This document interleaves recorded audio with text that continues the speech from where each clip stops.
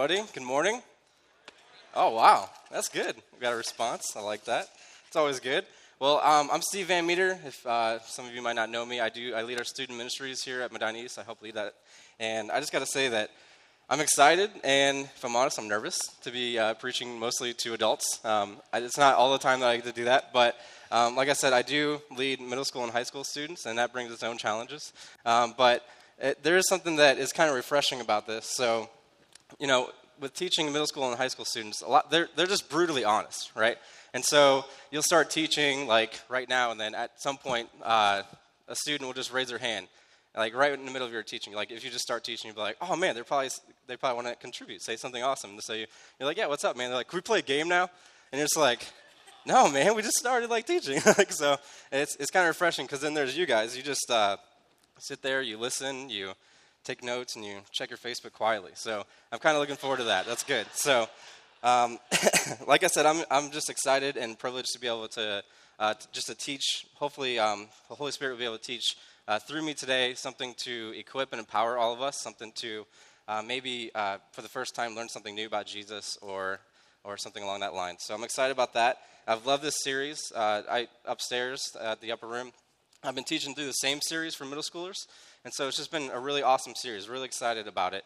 And if you haven't been here, it was your first time, or you haven't been around for the series for that much, basically we're in the middle of a 13-week series, and we're talking about the Bible, right? So it's a 90-day trek through the Bible. We're trying to encourage people to read the Bible. So if we have any agenda at all through this series is that people would read their Bible. And so we're just hoping that that's the thing that we're able to pick up. And so we've said two different things. We've said some things that we wanted to accomplish off the stage and on the stage. And so what I mean by that is off the stage, we have encouraged people to pick up a Bible plan and read the Bible. We have resources, fun maps and things like that for you out in the Welcome Center as well as our website. And so we just want people to read the Bible. And the first week, if you weren't with us, we basically asked the question, okay, what is the Bible? We should probably start there. What is the Bible? Why would we even read this thing? And so even if this is like something that you don't read, or if you've never read the Bible before, like this is hopefully a way to overview that. And so off the stage, we're saying, man, there's a lot of people who have different perceptions of the Bible, right? There's a lot of people who think they know the Bible, and for many different reasons. Maybe because it's interesting, a lot of people, whether you believe in Jesus or you don't believe in Jesus, have a different view of the Bible. Maybe you know it by the hurtful sign or during a protest, and you're like, well, that's probably what the Bible says. That's what these guys are saying. Or maybe you've just heard it your entire life growing up in church, and you've heard the cute stories and things like that. Or maybe that's your view. Or maybe you've seen people take passages out of context and be like, see, the Bible is incorrect. Like, this says this in the Old Testament, this says this in the New Testament. It's a contradiction. And you're like, well, that's out of context. So maybe those are your views of the Bible. So we're asking, what is the Bible? Why even read this thing? And then we said, just basically to sum up the entire Bible, we said that it is, if we can say it in just an easy-to-understand phrase, it is basically God's rescue plan for us, God's rescue plan. Because it's God's rescue plan, each week we've gone through several different subheadings. So we've talked about, before we talked about what we were saved from, and then right now we're talking about what we are saved by, and soon we're going to talk about what we are saved to. And so today we get to continue the conversation on what we are saved by. I'm really excited about that. And just so you know, there's a number here that you can text questions to. We've also been saying that. So, like seriously, if you have any questions during this whole teaching, pull out your phone, text those questions. We answer those questions. And you can find those questions answered on podcasts at medinaeast.graceohio.org. There's a tab that says 90 resources. And so that's where you can find those podcasts and those reading plans and anything like that. So I would encourage you, check that out, get in a reading plan, and that's a good way to get in on the teaching series here. Well, I should probably just pray for us in our time here today. So if you would join me in some prayer. God, I just thank you for just using me to be able to teach your word. Lord, I just pray that you would just teach us something today. I just pray that I'm just faithful in what your message is to your people. And so, God, I just need you. And I just pray for everyone here today that we would be able to maybe understand the Bible and maybe understand Jesus a little bit better today. I just pray this in Jesus' name. Amen. All right, but before we dive deeper into the story of the Bible, I think it might be good to go over the story of my life a little bit and kind of tie that into the teaching a little bit. Like I said, I haven't preached in the main auditorium for a while, so I thought that might be helpful.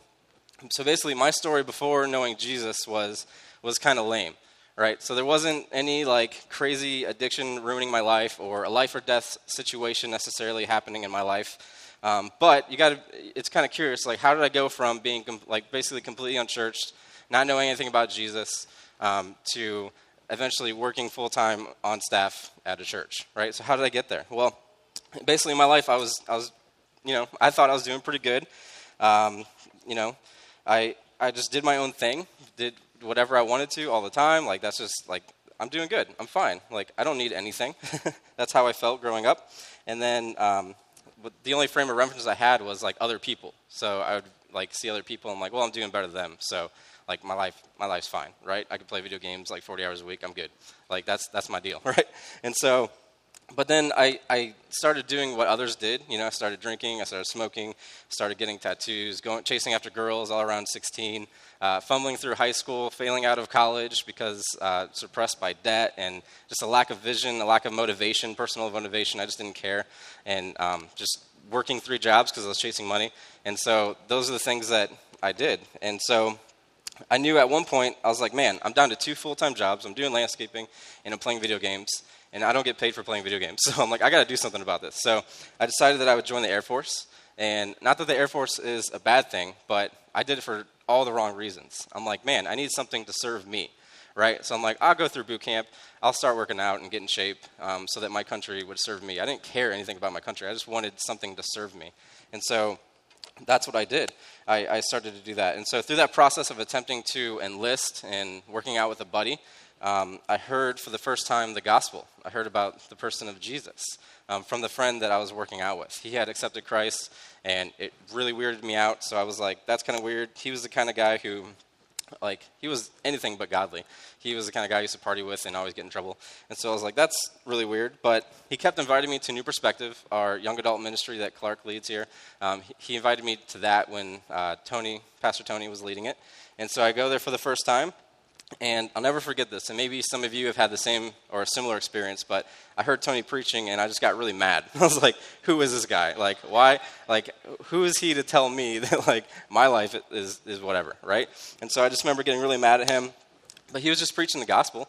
He basically said that, we're all diseased, and in order to be cured, we need to come to know Jesus. And I'm like, you don't know me, dude. Like, that's like, you're telling me that's the only way to, like, have a good life and, like, know God? I'm like, yeah, whatever. But I wasn't even opposed to God. I was just opposed to that view of God. And so even though he made me mad, I started investigating Jesus. My friends started telling me more about it. And it was crazy. I found out that, I'm a person who would selfishly look for something like the military to serve me. And Jesus is a person who suffered through death to serve me, to, like, serve us. And I just remember being rocked by that story. August 10th, 2011, I accepted Jesus. I accepted the good news, the story of the gospel. And today I'm discipled by Jesus and other followers of Jesus. I have a wife who loves Jesus, and we have a son who hopefully will be able to raise up to know and love and serve Jesus. And so that's what gets me excited. So like I said, before meeting Christ, my story was just kind of lame. I wasn't going where, wasn't really doing anything. It wasn't until I heard the story of Jesus that my story really changed. I was transformed. And so that's why I'm just excited to be here and to share with you a concept not only found in my story, but also in the story of the Bible. And this concept is that we are saved by the gospel. That we're saved by the gospel. So to start us off, let's check out another person's story in the Bible, somewhat kind of similar to mine. And it's a story where this guy was doing his thing. He was just living his life, whatever, everything was fine. And then someone came up and told him about the story of Jesus. So if you wouldn't mind turning to Acts chapter 8 with me. It's on page 764 in the Bibles that are in front of you. If you don't have a Bible, you can grab that, take that home, it's yours. Or get on an app if you're into that kind of thing. And get there to Acts chapter 8. But while you're turning there, let me catch you up on what's going on in this passage. Basically, this guy named Philip, a disciple of Jesus, an angel pretty much told him, he's like, hey man, go to the desert. And he's like, all right. So he goes to the desert, and he sees an Ethiopian eunuch and who was in charge of his queen's money. So he's a treasurer, right? And so he's a big deal. He's a higher up in the kingdom, and he's probably rich with some influence and power and wealth, and he's doing well. And then we're told that he is returning basically from like a worship conference in Jerusalem, and he's returning home. He's in his chariot and he's reading. And so the Spirit tells Philip to go and join this chariot.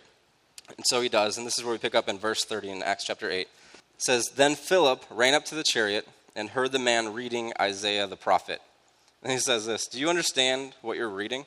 Philip asked. Just pause there for a second. Like, I don't know, what would you do if this happened to you? Say you're reading your Bible in your car, you're like stopped, someone comes up and knocks on your window. First you'd be like, whoa, what are you doing? And then they're just like, hey man, I noticed you're reading the Bible, like, do you understand what you're reading? Like, it just kind of seems like an insult. And so that's exactly what Philip does, and he's like, man, it sounds like you're struggling. But it actually makes sense. If any of you have ever read the Old Testament, or maybe you've started one of these Bible plans in the Old Testament, you're like, that's actually a good question. Half the time, I don't understand what I'm reading. There's like crazy stuff. What's with all the names? There's all these names in the Bible. There's like chapters dedicated. I can't even say the names. That's so weird. And so, speaking of names, like, the only thing we know about this guy is that his name is the eunuch. Maybe you don't know what a eunuch is, okay? And so if you have been following the reading plans, you might be in the book of Romans right now. And the book of Romans says a lot about circumcision. So a eunuch is basically like a circumcised person, but like all the way, if you're following. Okay, so that's a eunuch. I'm just saying, I didn't make it up. But it's probably to prevent any sexual affairs or anything with the queen because he was working for the queen. And so it's kind of funny, like, man, can you imagine, like, man, I made the Bible. They didn't even use my name, though. They just called me the eunuch. I'm always just called the eunuch. And so what's interesting and why it's funny is because the Bible does this often for a purpose. For example, in the eunuch's case, in Deuteronomy 23:1, it talks about specific laws and rules that are for eunuchs. And basically what it says is that a eunuch cannot enter into the assembly of God. So what that means is that a eunuch is impure, okay? And because they're impure, they can't have as close a relationship as maybe a Jewish person or somebody, one of God's chosen people, right? And so it's very interesting because it's almost hard to understand. You're like, that's weird. That's not the God that I know, right? Well, this actually explains God's holiness. And so Seth said a few weeks back, he used the analogy that God's holiness is like the sun. Okay, so the sun, it's like a source of life. It's a source of power, and it helps fuel life. But if you get too close to the sun, like, you're going to die, right? It's going to kill you if you get too close to the sun. And it's just like that with God's holiness. You see, back in Genesis when Adam and Eve sinned, well, before that, really, Adam and Eve were able to live among in close relationship with God. They were pure. And then when we sinned, we disconnected ourselves from God. We became impure. They were no longer able to be in the same presence as God. And so that's the analogy. That's the same thing that's happening with the eunuch here. So anyways, Philip asked, verse 30, Philip asked if the eunuch understood what he was reading. And we'll pick back up in verse 31. Then the eunuch says this, "How can I," he said, "unless someone explains it to me?" So he invited Philip to come up and sit with him. The eunuch was reading this passage of Scripture. "He was led like a sheep to the slaughter, and as a lamb before the shearer is silent, so he did not open his mouth. In his humiliation, he was deprived of justice. Who can speak of his descendants? For his life was taken from the earth." The eunuch asked Philip, "Tell me, please, who is the prophet talking about, himself or somebody else?" Then Philip began with that very passage of Scripture and told him the good news about Jesus. Verse 35 is really important. It kicks us off in our conversation today in a profound way. See, Philip began with the Scripture, capital S Scripture, when he could have just simply answered the question. Is it this person? Is it someone else? He could have just said a name. He could have answered his question. But instead, that capital S Scripture you see there is referring to the Old Testament, right? That's what Isaiah would have had in his hand. Isaiah was a rich man, and it was kind of hard to get manuscripts at that time of the Bible. It took a lot of, paper was expensive. It's not like it is today. We don't have, today we have 20 Bibles in our homes, and then it wasn't as easily accessible to get Bibles. So he's referring to the Old Testament, and it's the same exact passage that the eunuch was reading in order to tell him the good news about Jesus. So that phrase there literally translates to the Greek as "he preached," okay? So he preached Jesus to him. It's the Greek word that means preach the gospel. It's very interesting. He's preaching the gospel, but he's going back to the Old Testament to do it. So real quick, we should probably define what the gospel is. If you were to Google the definition of what the gospel is, you'll see like Merriam-Webster dictionary. You'll see pastors and their witty responses and definitions of what it is. You'll see like scholarly people and their scholarly words for what the gospel is. But here's a couple I like. This guy, Scott McKnight, I don't know if you've ever heard of him. He has a really good book called The King Jesus Gospel. It'll blow your mind. It's kind of interesting. But he says this, he defines the gospel this way. The gospel is to announce that the story of Jesus, who is Messiah and King, Lord and Savior, fulfills or completes the story of Israel. It is the good news that God's promises have now been realized in Jesus, Messiah, Lord, and Savior. It's all about the story of Jesus. And he's saying it's the same story that is fulfilling Isaiah's story. The story of Jesus is not just something found in the Gospels, Matthew, Mark, Luke, John, in the New Testament. It's something that started in the Old Testament, predicted, and is fulfilled in the New Testament. It's always been around. That's what he's getting at. Or if you've been around Medina East for any amount of time, you would have heard us define the gospel this way. We often say that we are more messed up than we think we are, but we are more accepted than we can imagine, right? So we say that that's the gospel. And much like the unit's perspective, it doesn't matter how impure you are, how messed up you are, what you did in your past, what you are going to do in your future, and the dumb decisions we're making right now, that doesn't matter. He said that there is grace for sinners, that there is hope in the acceptance of Jesus. And so both of these definitions are good because it reveals that, the story of Jesus is in the Old Testament, the New Testament, but we are also involved in that story. God wants us to be involved in that story. We are involved in that story. And so back to the passage here, Philip, he could have started with a gospel according to Luke, right? He could have easily done that. After all, Acts, where we're at, it was written by Luke after Luke. And so he could have just started there because it would have been verbal and written accounts on Jesus' burial, death, resurrection, all that. Those are aspects of the gospel. He could have went there, but he didn't. Instead, he goes back to the Old Testament, and so will we. It's very interesting. It's almost like Philip is saying, oh, wait, you're reading the Old Testament?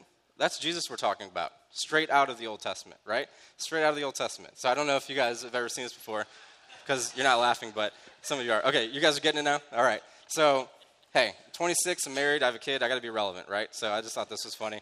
Philip is basically like, straight out of the Old Testament. So if you don't know what I'm talking about, if you're not laughing, it's basically a movie that I'm probably not going to watch, and it's this thing called a meme. I don't know, just like, get an Instagram account. You'll figure it all out. It's an interesting world we live in. All right. So amidst all that is going on in the Old Testament, we see something profound, something that you don't see in any other religious writings, you don't see by any other claimed religious leader. And we see that we have the king, the true king, who is Jesus, and his gospel predicted and proclaimed with some crazy detail 700 years, even thousands of years before it was even fulfilled. Specifically in Isaiah, 700 years before it's fulfilled, we see the gospel story of Jesus. And it all happens through the prophet Isaiah. So let me give you some background on Isaiah and the book of Isaiah. That might be helpful. One of the reasons that we like to go back to the Hebrew and to the Greek isn't just because we're Bible nerds up here, though we are, right? But it actually means something. There's a point. And so Isaiah, it actually means Yahweh is salvation. Okay, so if you never heard the word Yahweh, that's just basically a word for God the Father, right? Yahweh is salvation. That's what it means, and that's the primary purpose of this message. So Isaiah, as a prophet, he's communicating God's message to God's people, and he's telling them about the restoration to come. And he's talking about God's rescue plan, his restoration to come, and that grace is available for sinners. Who is a sinner? Like we all are. So grace is available to who? Like everybody. That's the message. Well, actually, the first 39 chapters of Isaiah is kind of proclaiming judgment, and then it's talking about restoration. But you got to start with the bad news first, right? So that's what he's doing. And I love what this is pastor in Columbus. I love what he said. He said that it would be fitting to call this book The Gospel According to Isaiah. I thought that was really good because that's exactly what we see in the conversation between Philip and the eunuch as they read through the same scripture that we're about to read. And so what they're talking about is that Isaiah is all about Jesus. It's the gospel of Jesus according to Isaiah the prophet.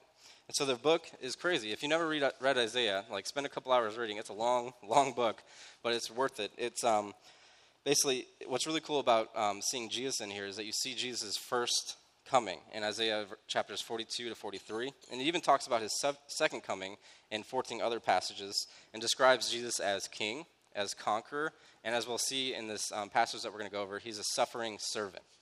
He's a suffering servant. And so the craziest part, like I already said, is that what we're about to read has been prophesied, communicated, recorded in such ridiculous detail 700 years before Jesus himself fulfilled it. So if you wouldn't mind, turn to Isaiah 52 for me. It's on page 511 if you're reading the books that we provide for you. But before we read it, as you guys are turning there, I have to tell you, I still nerd out as much as I always have. I'm still a nerd. So the other day I was reading a tech forum website that I like to read, and I saw something interesting, an interesting report from Microsoft Canada, okay? And it's not very often that I talk about Microsoft, but this is good. So they have a report about attention spans. And so you got to check this out. This was published just like a couple months ago. We know human attention is dwindling, right? Like, that title is just hilarious. It's like, we know people are getting dumber, right? And so, basically, in the year 2000, 12 seconds was the average human attention span. In 2013, it dropped to 8 seconds. But there's more. Just so you have a frame of reference, 9 seconds is the attention span of a goldfish. Okay. So if you zoned out 8 seconds ago and you're like, why are we talking about a goldfish? Well, I'm asking the same question. I'm not sure. Like, how do you get that? How do you get, like, oh, man, like, our attention span is dwindling. Let's find, like, a really dumb animal and figure out what the attention span is. It's weird. Maybe it's just Microsoft. They're weird. I don't know. And then there's this other thing that it showed, if you want to pull up the next slide. So addictive technology behaviors, you know it's Canadian because that's not how you spell behaviors, are evident, particularly for younger Canadians, right? And so what's hilarious is because what this says, basically if you're 18 to 24, you wear a hat, you have a slanted mouth, and you're addicted to your phones, especially when you're bored, okay?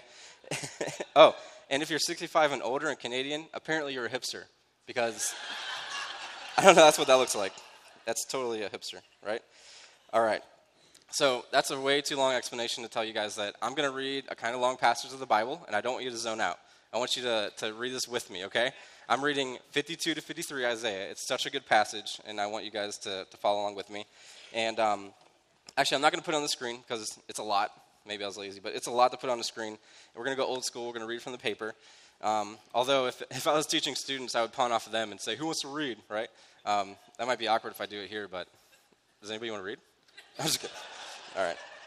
Oh, and by the way, if you're following along, I have something helpful here. So you're going to see a couple different words.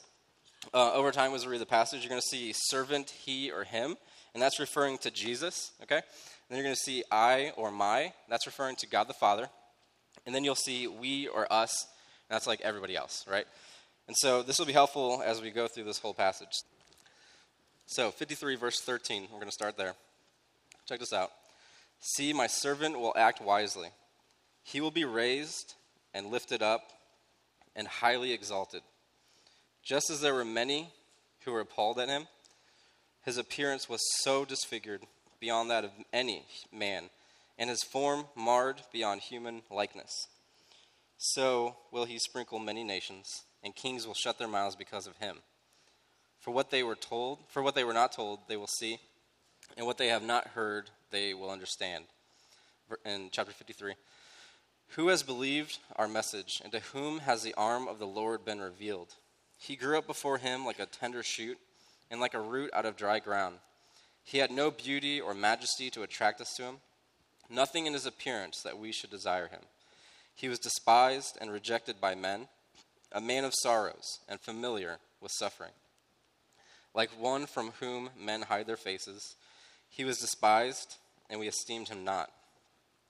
Surely he took up our infirmities and carried our sorrows. Yet we considered him stricken by God, smitten by him, and afflicted. But he was pierced for our transgressions. He was crushed for our iniquities. The punishment that brought us peace was upon him. And by his wounds we are healed. We all, like sheep, have gone astray. Each of us turned to his own way. And the Lord has laid on him the iniquity of us all. He was oppressed and afflicted, yet he did not open his mouth. He was led like a lamb to the slaughter, and as a sheep before her shearers is silent, so he did not open his mouth. By oppression and judgment he was taken away, and who can speak of his descendants? For he was cut off from the land of the living. For the transgressions of my people he was stricken. He was assigned a grave with the wicked and with the rich in his death, though he had done no violence, nor was any deceit in his mouth. Yet it was the Lord's will to crush him and cause him to suffer. And though the Lord makes his life a guilt offering, he will see his offspring and prolong his days. And the will of the Lord will prosper in his hand. After the suffering of his soul, he will see the light of life and be satisfied. By his knowledge, my righteous servant will justify many, and he will bear their iniquities. Therefore I will give him a portion among the great, and he will divide the spoils with the strong, because he poured out his life unto death, and was numbered with the transgressors. For he bore the sin of many, and made intercession for the transgressors. All right. Well, that's a lot, and it's just like, I don't know, I just get worked up reading this passage. It's such a good passage. If you've never, it's somewhat a popular passage, but there's just so much in here. There's so much that I want to tell you about this, but there's more than I have time to tell you. We can go a couple hours, right? But we're probably not going to. So basically, the point is that not just in Isaiah, but the Bible holistically tells us that God has one story, and it's the gospel, or set of good news that reveals and restores us to relationship with God. And for thousands of years, the Bible has pointed to the person of Jesus Christ, okay? And so we read Acts, and it alludes to Isaiah, and we read Isaiah, and it shows us that the same gospel that was launched in the Old Testament is fulfilled in the New Testament, and it is by this gospel that we are saved. So that's our big point here. Let me just show you exactly what I mean. Let me show you how, just so we see how the gospel, like I'm saying, is launched in the Old Testament, how it's fulfilled in the New Testament, how it's all pointing to Jesus. So we're going to go over different aspects of the gospel through Isaiah, and I'll show you how they're fulfilled. So the first one here is Jesus' suffering. I'll have it on the screen. Jesus' suffering. So more than just this whole passage talks about Jesus' suffering, which is very interesting because if you read the chapters before in Isaiah, it talks about how the future king is going to be a king. He's going to come victoriously. Right? And so it's kind of like, oh man, this king, he's going to be awesome. I can't wait for that to happen. And then it goes like, oh wait, but he's going to be he's going to suffer and die. And you're kind of like, what? That's weird. Some people still think that. And so Isaiah 53 verse 3 says this, just to recap. He was despised and rejected by mankind, a man of suffering, and familiar with pain. Like one from whom people hide their faces, he was despised, and we held him in low esteem. Specifically, we see this prophecy fulfilled in John 19, verses 1 through 27, as Jesus is sent on his way from Pilate, he's getting flogged, he's getting beaten, he's getting spitting on, he's getting cursed. If you've seen The Passion of Christ, it's like that horrible scene, that's what's happening. Jesus is suffering that way. But Jesus experienced possibly every kind of suffering, not just painful suffering in this way, but he did. He suffered every suffering imaginable. He suffered spiritually, relationally, physically, emotionally, financially. We see that all in the Bible. And maybe you can relate to this. Maybe perhaps you're suffering in one of these areas today as well. Maybe you thought that you had a spiritual foundation in Jesus, and you've just been you just can't figure that out anymore. I talked to a student about that not too long ago. And so you're struggling with that. Maybe you had relationships that you could trust until they were broken. Maybe you were fine physically until you got diagnosed. Maybe you used to be stable in your emotions, and now they're controlling you. Maybe you used to be financially okay until you lost a job. And so where we would probably never intentionally or on purpose put ourselves in any one of those situations, Jesus, he intentionally on purpose put himself in all of those situations to fulfill his plan for us, the plan of restoration. And then we come to Jesus' death, and we see that in Isaiah 53, verse 7 to 8. I'm just going to read that again for us. He was oppressed and afflicted, yet he did not open his mouth. He was led like a lamb to the slaughter. And as sheep before its shears is silent, so he did not open his mouth. By oppression and judgment he was taken away, yet who of his generation protested? For he was cut off of the land of living. For the transgression of my people he was punished. So we see Jesus, he was cut off from the land of living. The author of life, cut off from the land of living. And so he died a death that we deserved, and he did that through the crucifixion that we see in John, basically through John 19, verse 28 to 37. And what we see is that Jesus is the high priest, right, who became the sacrificial lamb. So those might be big words. What I mean there, Seth, a couple weeks ago, he talked about the sacrificial system. And so basically what we see in Genesis 3, when Adam and Eve, when they first sinned, if you remember in Genesis 3, God, they sinned and they're like, oh man, we're naked, let's get some fig leaves, right? And then God's like, no, I'm gonna clothe you with skin. Well, where did he get the skin? Well, he had to sacrifice an animal, started the animal sacrificial system to atone for sin, to make that sacrifice. And so it's foreshadowing Jesus. So Jesus is not only that sacrificial lamb, right? We see that in the Bible. Jesus is often referred to as the lamb, the animal sacrifice. But he's also the high priest to make that sacrifice. And he does that intentionally. He does it full well knowing what's going to go happen. And then we see his burial in Isaiah 53:9. He says, he was assigned a grave with the wicked and with the rich in his death, though he had done no violence, nor was any deceit in his mouth. So Jesus died, as maybe some of you know, Jesus died with the wicked. That was the two thieves on the cross next to him, right? He died with the wicked. And in John 19:28-37, we're told that his burial was in one from a rich man, a new tomb. And so that was prophesied there as well. And then lastly, probably the biggest one, is Jesus' resurrection, right? In Isaiah 53:11, and there's other spots too. There's like 350 of these, right? But we're in Isaiah right now. So it says in 53:11, after he has suffered, he will see the light of life and be satisfied. By his knowledge, my righteous servant will justify many, and he will bear their iniquities. So again, unlike any other religious system or religious leader, we have a resurrected Jesus, a resurrected God.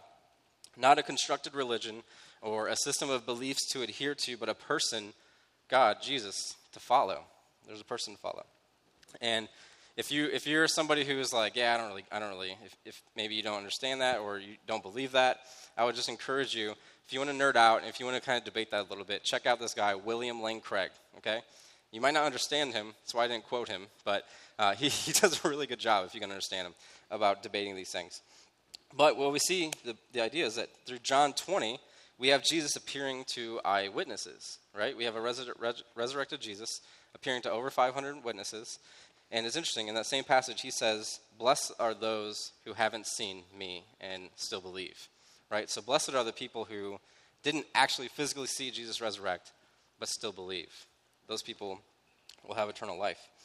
And so, okay, if what the Bible is saying is historically accurate, if I keep talking about, okay, Jesus, his story, it's part of the Old Testament, it's part of the New Testament. If all that's true, then what does it mean? Well, I think the Apostle Paul, he says it right here in 1 Corinthians 15. So I'm going to go there, I'm going to have on the board. 1 Corinthians 15, he says this, now, brothers, I want to remind you of the gospel I preached to you, which you received and on which you have taken your stand. Verse 2, by this gospel you are saved, right? Saying everything I just said. By this gospel you are saved. Remember that? And then he says, if you hold firmly to the word I preached to you, otherwise you believed in vain. For what I received I passed on to you as of first importance. He's going to go over the aspects of the gospel. This is first importance. That Christ died for our sins according to the scripture, capital S scripture, Old Testament. He died for our sins. That he was buried, that he was raised on the third day according to the scriptures, and that he appeared to Peter and then to the 12. And after that, he appeared to 500 more. And so the Apostle Paul has his own definition of the gospel. And it's right there, and it affirms that the gospel of Jesus saves us. It restores us to a relationship that we once had back to the God that we were always supposed to follow.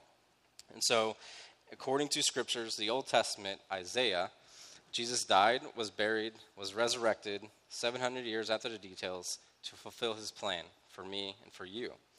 And so if this is the gospel, the good news about Jesus, and if the Bible does tell us that basically when Philip came up to the eunuch and basically asked, like, what do I got to do to be saved, right? This tells us that there is only one story, a true story, and the story has the power to save you. And it's not that the story itself has the power to save you, but the person of the story, who is Jesus, has the power to save you. This is the gospel. We were so messed up. We were disconnected from God. We were impure. We didn't have a close relationship with God. But he did something about it. We are more accepted than we can imagine.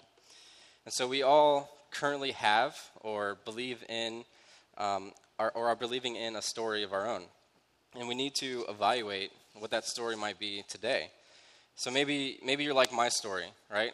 I heard the gospel for the first time. It offended me. Didn't want anything to do with it. Why are you telling me what to do, right? Isn't that normal? Like, you try to tell someone what to do, and they're like, you don't know me. Like I follow my own story. But it wasn't until I heard the story of Jesus that I realized that, man, my story needs to change. And I was saved by the gospel, by Jesus Christ himself. Because this story is legit, and we know it because it was predicted and it was validated. And then for the Ethiopian eunuch, for example, just look at his story. Remember, he couldn't have been saved by anything else, right? He had a good story. He was wealthy, he was powerful, he was the treasurer, he was a eunuch, but he had a good story, right? So he was doing well. He was even going to a worship conference in Jerusalem. And so but he still heard and received the story of Jesus for the first time. And so it doesn't matter how many times you go to church, if you go to life group, if you go to Sunday mornings, that stuff can't save you. Jesus can only save you. And so that's what we see in there. And some of you prescribe to your own story, but the gospel is God's story. It's a good story, and it's not a man-made story. No other story has been predicted and fulfilled 700 years prior. It's a big deal. That's why I keep talking about it. And so maybe your story is that you're chasing someone else's story. Maybe you're trying to be like the other person, the rich person, the popular person. Maybe that's your story. But the only story worth chasing down and following is the one and only gospel of Jesus Christ. The one who suffered for us, who died for us, buried and raised for us. That's the only true story. And the story is the gospel. It's salvation to all. Yahweh is salvation. So it would be easy for some of us to think that maybe that offends us, right? And maybe you don't like that there is only one story, right? I know Christians are accused of this all the time. We're like, you guys, you believe in this old Bible, and you let it, dictate your entire life, and you don't even do it well. And it's that's true. We're not claiming to be perfect, but we know that the story of Jesus is true. And so if this is a true story, then why does it matter how we're saved, right? Jesus is the one who saves us. We don't like that. It's it's not a real story if we can edit it. It's me and Tony were talking about my sermon. He's like, man, it's kind of if you're stranded in the middle of the ocean. I don't know why you'd be in the middle of the ocean, but I don't know. I always have nightmares that I would wake up and I'm just in the middle of an ocean and it's dark and there's a million sharks coming at me. That's just my own thing. But it's if you're stranded in the middle of the ocean, right? And someone comes by with a jet ski. I don't know why there's a jet ski in the middle of the ocean. This is an analogy, okay? But someone comes by with a jet ski, and you're like, oh, no, man, I'm good. I know I'm drowning, but I'm going to wait till a nice boat comes around, right? Well, that's ridiculous. And that's kind of what the gospel's saying. It's this is a story. This is the plan of God saving and reaching people. It's a true story. A lot of us reject that story, but it's a true story. It's the one and only story. If it wasn't a real... If we could edit our story, then it's not a real story. So what I'm saying is that we're all living according to a story. Will you choose to live your life according to a true story, one that you can't change, but instead you're asked to be a part of, right, the gospel? Are you going to think about that and say, man, what is my story like? Okay, so I'm actually going to invite the band up now. But as they come up, I just got to go over one more scripture for us, okay? I'm just going to turn there, just in closing. Because we often, at Medina East, we often address believers and non-believers. We don't, we're not going to assume that everyone has a relationship with Jesus here. Not everyone does. And so it's important to do that. And so what we're trying to help people understand is that not making a choice to follow Jesus with our entire lives is actually making a choice not to accept Jesus. And so 1 Peter chapter 2, verse 20 and on says this. Check this out. This goes back to our suffering servant passage. This might sound a little familiar to you. He says, "But how is it to your credit if you receive a beating for doing wrong and endure it? But if you suffer for doing good and you endure it, this is commendable before God. To this you were called, because Christ suffered for you, leaving you an example that you should follow in his steps. He committed no sin, and no deceit was found in his mouth. When they hurled their insults at him, he did not retaliate. When he suffered, he made no threats. Instead, he entrusted himself to him who judges justly, to God. He himself, Jesus, bore our sins in his body on the tree, so that we might die to sins and live for righteousness. By his wounds you have been healed, for you were like sheep going astray, but now you have returned to the shepherd and overseer of your souls." And so what I just want to challenge, encourage, and maybe ask the question for all of us is, like, for those of you who have been called, who are followers of Christ, like, do we know that Christ suffered, leaving an example for us? If someone told you that following Jesus would be easy, you just pray the prayer and see you next Sunday, then I'm sorry, like that's not the full story. The full story is that following Jesus, imitating Jesus, means that we die to ourselves daily. It means that we might suffer, even how Jesus suffered. It says that we are to follow in his steps. Just to contrast a little bit in this passage, what he's saying, he says that Jesus committed no sin. So are we supposed to follow in that step? I'm like, well, no, we're messed up people. We're going to sin, but we're not supposed to do that on purpose, right? And then he also says that according to Jesus, Jesus had no deceit found in his mouth. When he was reviled, he did not revile in return. When he suffered, he did not threaten. And just as we're evaluating our story, if we're followers of Christ, can that all be said about us, about me? Even thinking my own life, I'm like, can that stuff be said about me? When people hurt me, do I lash out and say like, oh, well, I'm a Christian? Like, you don't do what I don't want you to do. You don't make those laws that are against my religion. Do we lash out, or are we quiet, like the Lamb, like Jesus, who was quiet when he suffered? I mean, just look at Facebook and the news. Christians, we're more often seen as opposite of this. We're more often known for what we're against than what we're for, right? And we're supposed to be for Jesus. We're supposed to be for love. We're supposed to be for, remember the commandment, like love God, love others. That's what should be marking our story. And so, because it's this way, like that's not part of Jesus' story, living that way. That our story should be leading other people's stories to Jesus' story. Instead, we are to entrust ourselves to God. Our story is to resemble God's story in his footsteps. And so God was involved in people's lives. He invites us into his story, and he does it respectfully and intentionally. And so when people see you and your story, do they see Jesus? We can't reach people for Jesus like we're supposed to if our story isn't completely transformed by Jesus first. So that's like a challenge and a question for us. And then for maybe if you're here today, you got dragged here, you're not sure why you're here, right? Why am I listening to this guy? Right? Maybe you're not a follower of Christ. You are being called as well, right? Much like the Ethiopian eunuch, maybe some of you, like much like me, much like the eunuch, is like, our life is fine. We're doing okay. Like, maybe you're successful, whatever. Your life's going good. But it wasn't until the story of Jesus was brought up that made us think. And now we have to make a decision. We're like, okay, am I going to believe this to be true? And if I do, how am I going to give my life to this? After all, he bore your sins on his body so that you could die to your way of life that maybe isn't working, and that you will be healed of your past, your present, and your future situation. Okay, so basically the band's going to play a song now, right? And so I coerced Seth into doing the song, so if you don't like it, you can totally email me and blame me, but it's an awesome song. It's like one that I've been listening to in my car a lot and kind of weeping over. That's right. I cry a little bit sometimes, okay? And so basically this is like a battle cry, okay? This is a song that's pretty much like a battle cry of Isaiah 53, portions of it, singing out what we just read.